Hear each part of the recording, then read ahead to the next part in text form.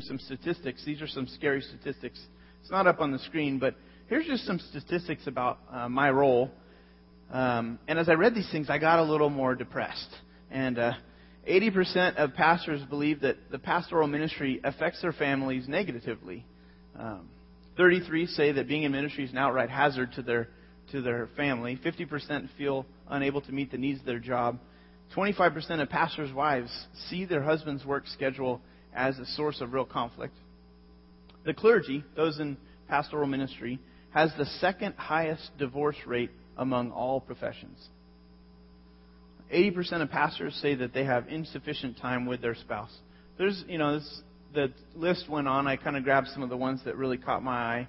But, as I juggle my role, my responsibility, this is what I do full time. And as a pastor, as I'm juggling these different responsibilities that I have, sometimes I hit the wall of discouragement. And it's weird because I honestly didn't experience that all too much until this season of my life. And so when I hit the wall, sometimes I really have come to a stopping point where I did not know what to do. And I've been at some meetings with our leadership, and sometimes I'll be like, I don't know what I'm feeling. I can't express how I'm feeling. I can't express these emotions I'm experiencing, because some of it is really honestly new to me, that in this way. And I realize it takes more when you're discouraged and when you're disappointed, or when you're having a rough day. It takes more than to just identify you're having a rough day and then go on as business as usual. If you watch the movie Titanic, Titanic, they know they hit an iceberg. This massive ship begins to sink, and some people they identify, we've got a problem. Some people just rearrange the deck chairs and they go on caring about their business, playing their music, just kind of going on, and there's this disaster happening. But it takes more than just identifying there's a problem. There's actually a time and place to do something different in our lives. And your life and your circumstances are very likely different than mine. You probably don't have the same vocation that I have, but you probably do experience the wall and the dark days.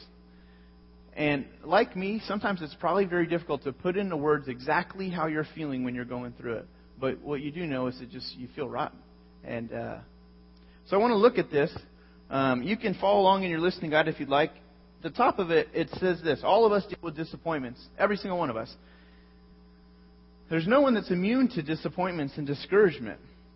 All of us at some level face this stuff. We have emotions, and therefore this downward spiral in our lives is very, very normal. It may not feel good, but it's very normal. When the dark days hit, we have a choice to make.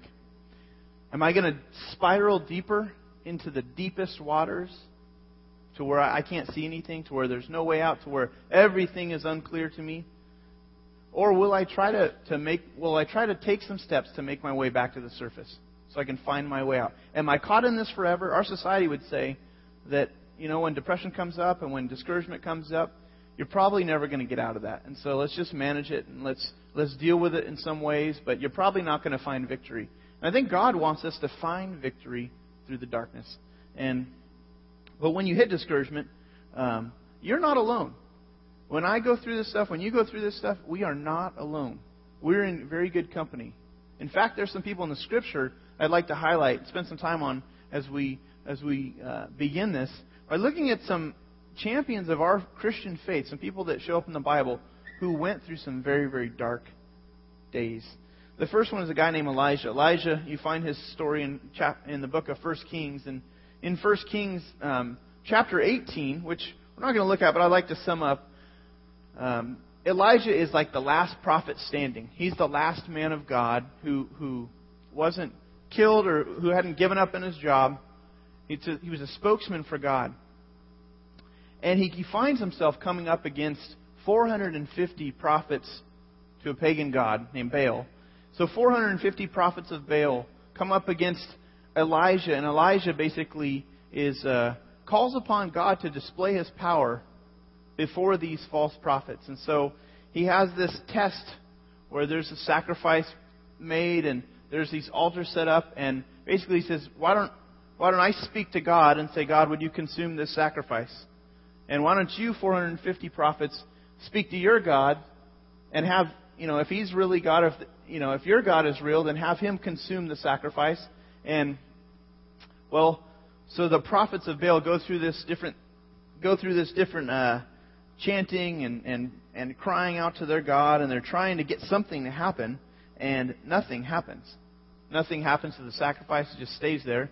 And it says no one answered. There was no response. No one answered, and they danced around the altar that they had made.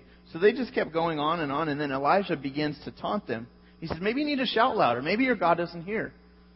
So speak up. Surely He is a God. Perhaps He is in deep thought, or maybe He's off traveling." He says, maybe He's sleeping. Maybe He needs to be awakened. So they shouted louder, and they slashed themselves with swords and spears, as was their custom, until their blood flowed.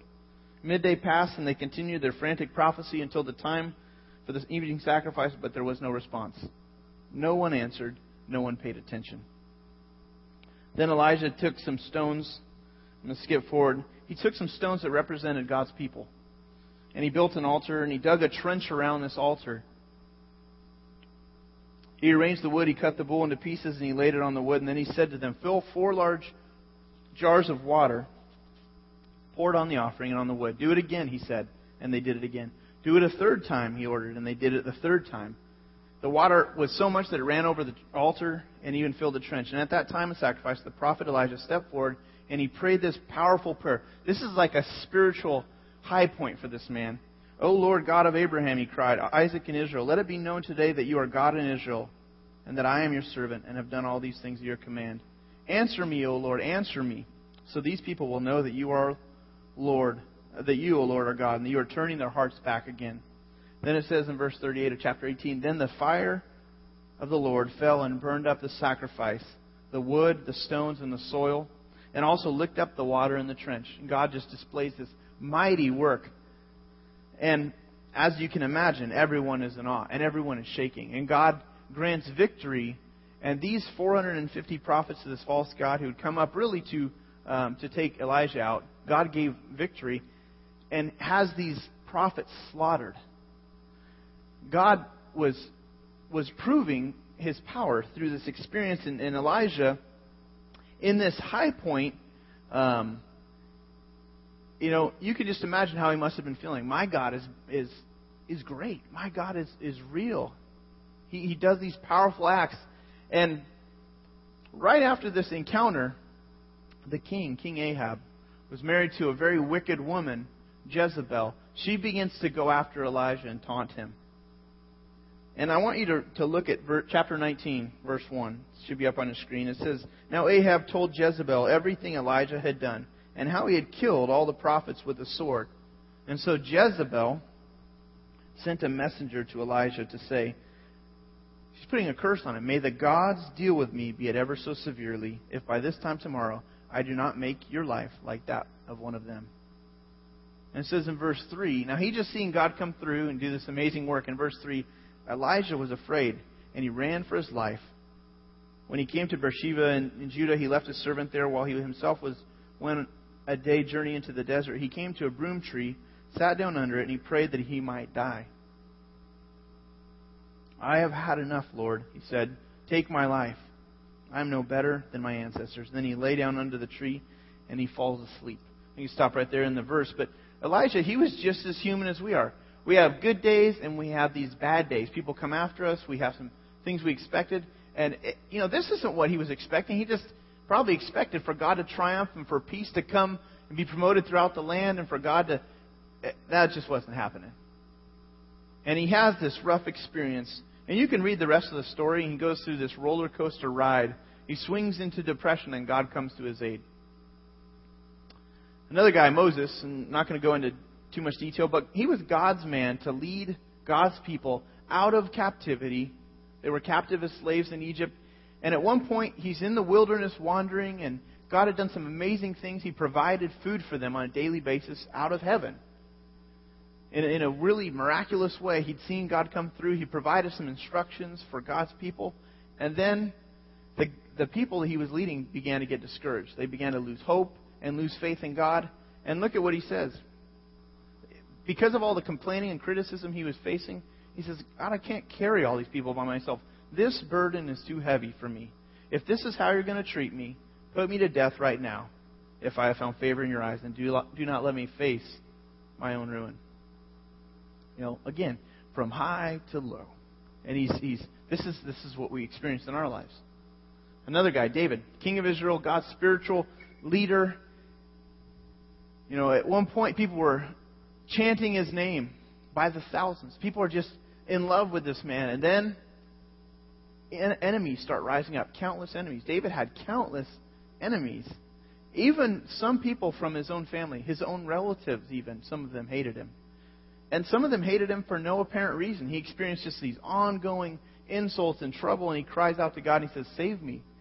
In Psalm 69, save me, O God, for the waters have come up to my neck. He's saying, I'm slipping. I sink into the miry depths where there is no foothold. There's nothing to grab onto, he's saying. I've come into the deep waters, the floods engulf me. I'm worn out, calling for help. My throat is parched, my eyes fail, looking for God. So all these guys were experiencing feelings of just sinking deeper and deeper, and we can relate because of the way we feel. Where does this stuff come from? There's a little chart, the depression progression. A friend of mine put this together, and I wanted to share it with you. This kind of outlines where depression comes from. Depression is kind of the last stop. When we hit depression, things are really, really bad. But it gets there over this progression of events. Starts with expectation. Expectations, we anticipate a certain outcome. We expect something to happen in a certain way. I think things are going to go this way in life. I have a business plan. Here's my 5-year plan for my business. And, you might think this is my career plan. And this is what's going to happen in year 3 and then in year 5. And that's our expectations. It starts with that. Or the person that we think we're going to become. We have this picture in our mind. We have an expectation. Or maybe it's the desire for a certain kind of friend, a close friend, a relationship, someone who will be trustworthy. And there's this expectation. Or maybe it's the kind of person, a specific person you think you're going to marry. We have these expectations. That's where this stuff begins. Depression, it begins at expectation. Then there's disappointment. Our hopes were not met. We expected something different to happen. The deal fell through. The marriage split. It's falling apart. The relationship, you just broke up. The economy turned the wrong direction. We were disappointed. We had an expectation. Now we're disappointed. That leads us to anger. Anger crops up. We're displeased. We're frustrated, antagonizing over blocked goals. Again, we wished it would happen differently. And you could think about Moses and David and Elijah and just this. They had expectations. They thought certain things were going to happen. They were disappointed when it didn't happen the way that there's this opportunity for anger. And you see that. You read that in those passages. Then there's discouragement. After anger, there's discouragement, which is when we're deprived of courage. Courage or confidence, we're just flat out disheartened. We have a loss of courage, meaning we lose our mental and our moral strength and our firmness to venture forward, to get a hold of things and grab things, get our hands around things and move forward in life with courage. We lose that when we hit this point. Or we lose confidence. We doubt we can achieve anything. We doubt we can have what we want. We lose faith in our power or in our ability to get things done in life. Or we lose heart. This is when our spirit inside of us, our determination, our ability to achieve things in life, it gets crumbled. It gets broken down. We lose enthusiasm. You kind of see this in the Scripture in a passage in 1 Samuel chapter 17. It's not up on the screen, but you might jot that down. Where the Israelites, God's people, they saw a warrior that they were about to face in battle. His name was Goliath. And he was this 9-foot-tall Philistine. So, 9-foot-tall warrior that's taunting the armies, God's army. And he's taunting them. And they're shaking in fear. They're looking at this guy. Now, I'm not even 4 feet. So, I'm 5'7", so, I don't know what that is. A couple 3 feet, 3.5 feet. Just this massive guy. And they're shaking in their boots. No one wants to fight him. No one wants to go down. No one wants to die. And the Scripture says in 1 Samuel 17:11, it says, "On hearing the Philistines' words, Saul and all the Israelites were dismayed, and they were terrified." That's describing the loss of heart, the loss of courage and confidence. And Scripture says that David, the youngest brother, the youngest of 8 brothers, he joined his brothers at the battle lines. His father sent him to join his brothers, and he gets there and he sees that everyone is shaking in their boots, everyone is terrified, and they're saying, "Look at this guy. We're going to get slaughtered. We're going to get killed." They had no confidence. And David, he heard the reports, and he runs to the king and he says, "Let no one lose heart on account of this Philistine. Your servant will go and fight him." He's saying, I'll take him down. And if you know the story, you can read about it in 1 Samuel chapter 17. You see God come through. You see God deliver. But David saw that his brothers and the rest of God's men were quickly progressing down the wrong road. They'd lost heart. They'd lost courage. That's when we're discouraged. We do not think it's worth moving on. We do not think we can push forward. And if the progression doesn't stop, it leads us to the last stage, which is depression. Depression is sadness. It's distress of mind. We have feelings of grief, like we have sorrow over loss. If you've ever lost a loved one, your death of a loved one, maybe your possessions were taken, or your possessions are breaking down. Things are falling apart in your life. Circumstances in your life are just not going the way you'd planned. We can have feelings of guilt, of remorse, of regret.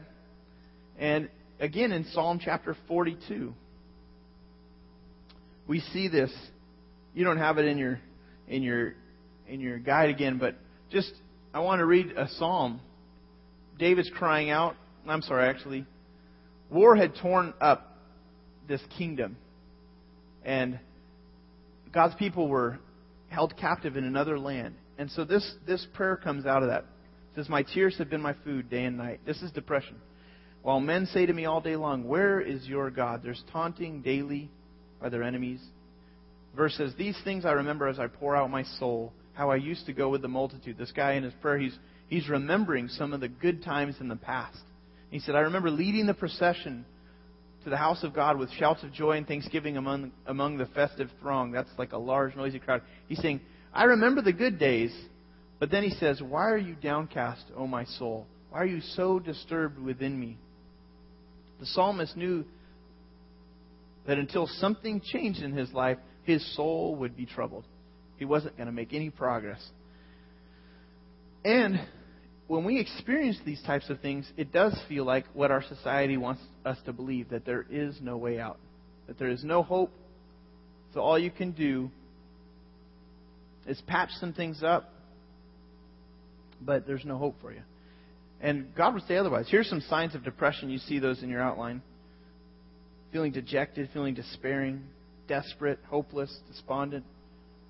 You might have difficulty thinking, concentrating on things, maybe even sleeping. A significant increase. These are signs of depression. Is a significant increase or decrease in appetite, time spent sleeping. Some people face suicide. There's all of these things. My hope is that if you find yourself somewhere in the progression where you're slipping downward, that you would allow God to help you stop this. That you'd give Him the opportunity to help you over time to find the surface. And what we're going to do each week is look at just a few principles that help us get out of the swamp. And so the first one is this.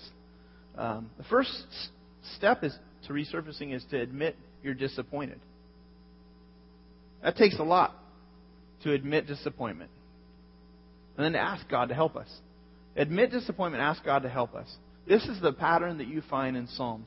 If you were to take a journey through the book of Psalms, it's in the middle of your Bible. If you have a Bible with you, you can pretty much go to the middle and open it up, and you're pretty much going to find the book of Psalm. Psalm is a collection of Hebrew poetry that just describes what people are experiencing in life.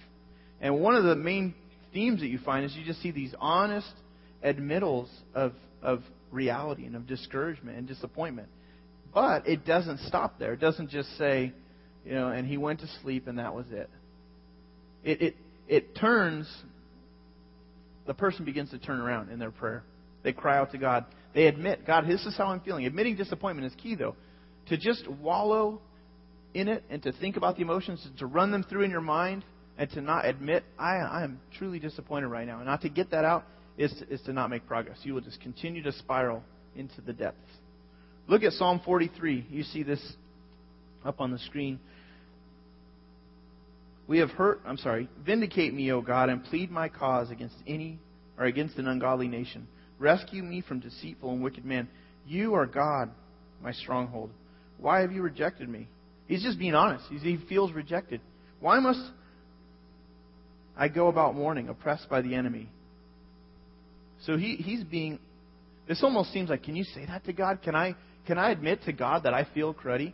Can I admit to God that I feel a little ripped off? Can I admit to God that I thought I would have a different outcome? Well, what you see in the Scriptures is you can. We can admit, I'm disappointed here, God. And so what he does is, rather than just wallowing in it and spinning and spiraling down and further, he cries out to God and he says, help. I need your help. Look at verse 3. He says, send forth your light and your truth and let them guide me. He's saying, I want to find the surface. I can't see. I need to make my way back to the surface. Let them bring me to your holy mountain, to the place where you dwell. Then will I go to the altar of God, to God my joy and my delight. I will praise you with the harp, O God, my God. Why are you downcast, O my soul? Why so disturbed within me? Again, he's just getting honest. He's not living in denial. He's truly asking God to help. Then he ends with, put your hope in God, for I will yet praise him, my Savior and my God. He's declaring what is true. A few weeks ago, after church, I was having kind of a rough day. Church is over. I usually feel a lot better after church is over because it feels like I'm unloading this big burden that I've been planning all week. And usually it might be kind of my golden hour or golden afternoon to where I'm feeling kind of good, And then, by evening I realize I've got to speak again in 6 days or 7 days. And feels rough again. But usually after church I feel pretty good, and then I wasn't feeling good. This is like 3 weeks ago. I just wasn't feeling good. I was having a bad day.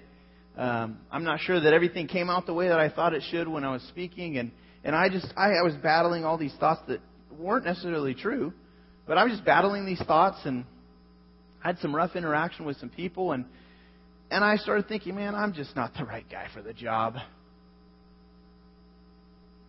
And you know what? There's got to be... And I was thinking, you know what? There's got to be somebody who could do this better than me. There's got to be, or maybe there's this quick fix that, and I just started slipping into the wrong thoughts. And we'd been invited out to lunch with a group of people from church, and I saw my wife after church and walking in the car, and I said, I heard people are going to church or going out to lunch. I don't want to go. She's like, okay. So we go home, and I just want to go home and go to bed. Well, this is not a good sign, typically. That's really signs of discouragement that you're allowing to lead you in the wrong direction. And I go home and I go to bed. And I wake up and I begin to just share with my wife, this is how I'm feeling. This is what's going on in my head. And at that point, as I was expressing the way I was feeling, she could have done something that would have been really unhelpful. And there was a man who had a really, really rough experience, much rougher than anything most of us have ever experienced. He lost his entire, family's wiped out, fortune was wiped out, everything. Guy's name is Job, and he goes to his wife, and he's explaining this stuff, and she tells him this. She says, and he starts cutting himself. He's so in despair, he's cutting himself with pieces of broken pottery. He's scraping up his face, and he's sitting in ashes, and his wife says to him, are you still holding on to your integrity? Curse God and die. Now, that's his wife. And thankfully, my wife didn't, say any of that. She just listened. But that's not the kind of encouragement that you'd expect from your partner in life. But Job, he had a raw deal right there. But after I woke up from my nap and I'm sharing with my wife and what we did is we called out to God together. We said, I expressed how I was feeling in prayer. And I asked God, give me the right perspective here. I want to land on the truth. I don't want to wallow in this. I don't want to go back to bed and just... I had a meeting later that evening with our advisory team. But what God did was He gave me... He strengthened me through the Scripture and through prayer. There's a verse that I read that afternoon. It was 1 Timothy 1:12. And I read 1 Timothy, 2 Timothy, and Titus. Those are a real encouragement to me, those books. But a verse that said, Paul is saying, I thank Christ Jesus our Lord, who has given me the strength that He's considered me faithful, appointing me to his service. And he's talking about his role in ministry. And he's saying, Paul felt like he was pretty much the worst guy for the job. He said, I'm the chief of sinners. I'm the worst. Paul was saying, I'm the worst one. Why would you choose me, God? But he declares his strength was wrapped up in God, that God had made him competent, and that his confidence was in God. And as I read through that, God began to restore my perspective. That's exactly what I needed to hear. I was able to go to my meeting. I was still able to share with our leadership guys and just kind of say, hey, here's how I was feeling today. And they were able to listen, ask me questions, and help me land truly on the truth and move past it. But that's the first step, just admitting, voicing it, getting it out there. God, I'd really hoped for something different at my age. Maybe you'd pray that. God, I really imagined myself owning a home by now. What's up? Why? I'm so disappointed, God. I really thought I'd have the job that I've been training for and went to school for by now. What is wrong? Or God, our marriage is so far from where I'm so disappointed. We're so far from where we vowed to be. But to express that to God rather than just to continue to run the emotions in our head and spiral downward and just to sleep it away, that doesn't help. And so, first step is to express it. The second thing is then ask the right questions. Just to ask yourself a series of questions to begin to process properly the pain. These are all questions that come from the Old Testament, the book of Proverbs and Ecclesiastes. Those are wisdom passages where we get to see what's in the heart of some different men. And what we get in this is some questions. The first question you'd want to ask as you're walking through disappointments and discouragement is there sin? Now, sometimes it's not the case. Sometimes you didn't do anything wrong. Sometimes you didn't violate any of God's boundaries or principles. But Proverbs 28:13 says, "He who conceals his sin does not prosper." If we cover over our sin, if there's things we're doing that's in outright rebellion to God, if we're holding things back that God says is His, if we're violating boundaries or running past boundaries that God says are you not to cross, if there's sin, the first point is to just identify the sin and then confess it. Confess any known sin. Verses, but whoever confesses and renounces them finds mercy. This scripture has been true in my life. When I identify, when I've blown it, when I've crossed a boundary that was wrong, when I just confess it to God, God, you said this is wrong and I agree with you. It is wrong. What I did was wrong. Would you forgive me of that? Sometimes our discouragement is because we blew past a boundary and then our expectations and everything goes down the wrong road, but it starts back and just we blew it. And we need to admit that. So ask that question. God, I really blew it. I was selfish. I went my own way here, and I confess that to you. Would you help me to put things back together again? And He will. Another question to ask is, did I act with poor judgment? Maybe you're disappointed because another word for poor judgment is foolishness. Maybe it was just foolish. It was not a good decision. Proverbs 19:3, a man's own folly, talking about foolishness, a man's own folly ruins his life, yet his heart rages against the Lord. We all want certain things in life. We set out to get them, and when we don't get them, we start blaming God, and our heart turns on God, and we get angry at Him. We start thinking, I don't know why you always do this to me, God. But in fact, we may have chosen a foolish strategy. So admit our foolishness. Admit where we went wrong. If our expectation was based on some foolish patterns or some foolish behavior, quickly admit that to God. Two things you'll want to look out for is related to foolishness. For most of us, we fall in one of these two categories. Many of us look for an easy way in life. We look for shortcuts. We try to find a simpler way, and sometimes we'll step out of bounds. We'll tell lies. We'll do things. We'll take the easiest way. We're looking for the magic key. Another approach that's really foolish is reacting.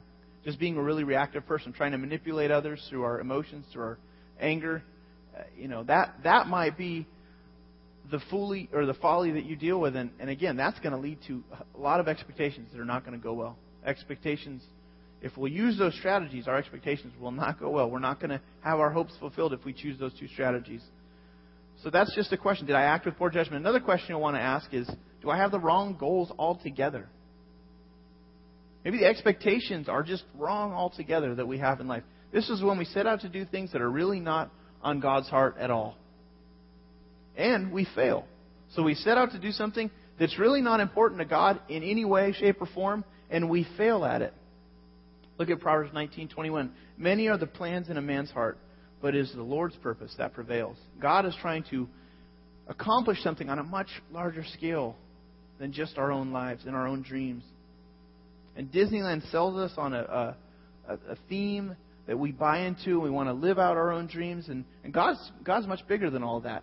Disneyland will not last forever, and God's kingdom will last forever. He's trying to work some purposes out to accomplish His kingdom purposes. So if you discover that maybe my goals are off, then you'll want to revise back to God's purposes. Just rearrange, revise. It may be that you need to get your goals in line with God. Check your goals. Just check out your goals and see, and then ask Him, God, are these the right goals? Another thing is, am I living with unrealistic expectations? This is the fourth question. Am I living just with totally unrealistic expectations? Scripture says that life is unpredictable. Life is unpredictable. Look at Ecclesiastes 9. So I reflected, he said, on all this and concluded that the righteous and the wise and what they do are in God's hands. But no man knows whether love or hate awaits him. And the truth is, we all have good days and we all have bad days. But sometimes we don't believe that's true. We think we should only have good days. We should only feel good in life. He goes on, he says, I have seen something else under the sun. This is a really interesting verse. The race is not to the swift. What does that mean? He's saying, some races are not won by the fastest runner or by the guy that you'd expect them to win. Or the battle to the strong. Some battles are won by people you'd never put your money on in ways that you never could imagine victory to be gained by. Nor does food come to the wise or wealth to the brilliant or favor to the learned, but time and chance happen to them all. Things don't work out exactly as they might appear. Life is unpredictable. God, sometimes, it's just our expectations are just false. So if you have your heart set on how things exactly should go as you imagine them, maybe you need to, revise to reality.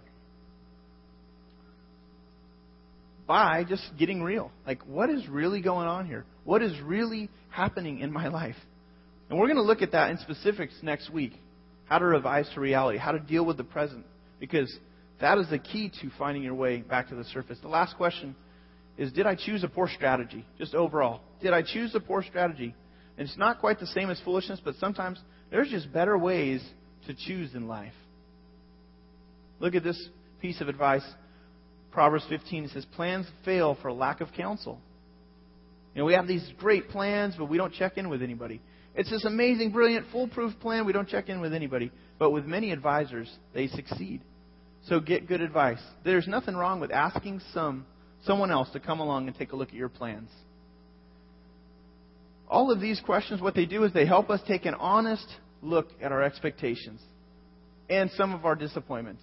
And we begin to ask some questions of what we're experiencing and what we're feeling. But to just allow the feelings to capture you, which they will, is a sure sign that you're going to slip deeper down the wrong road. So begin to ask yourself. Stop. First, admit, I've been disappointed. And then begin to ask yourselves the right kinds of questions. And that'll stop the spiral. Let's go to the Lord in prayer as the band comes forward. And we can continue in worship. Father, thank you so much for your love. Thank you for your goodness to us, Lord.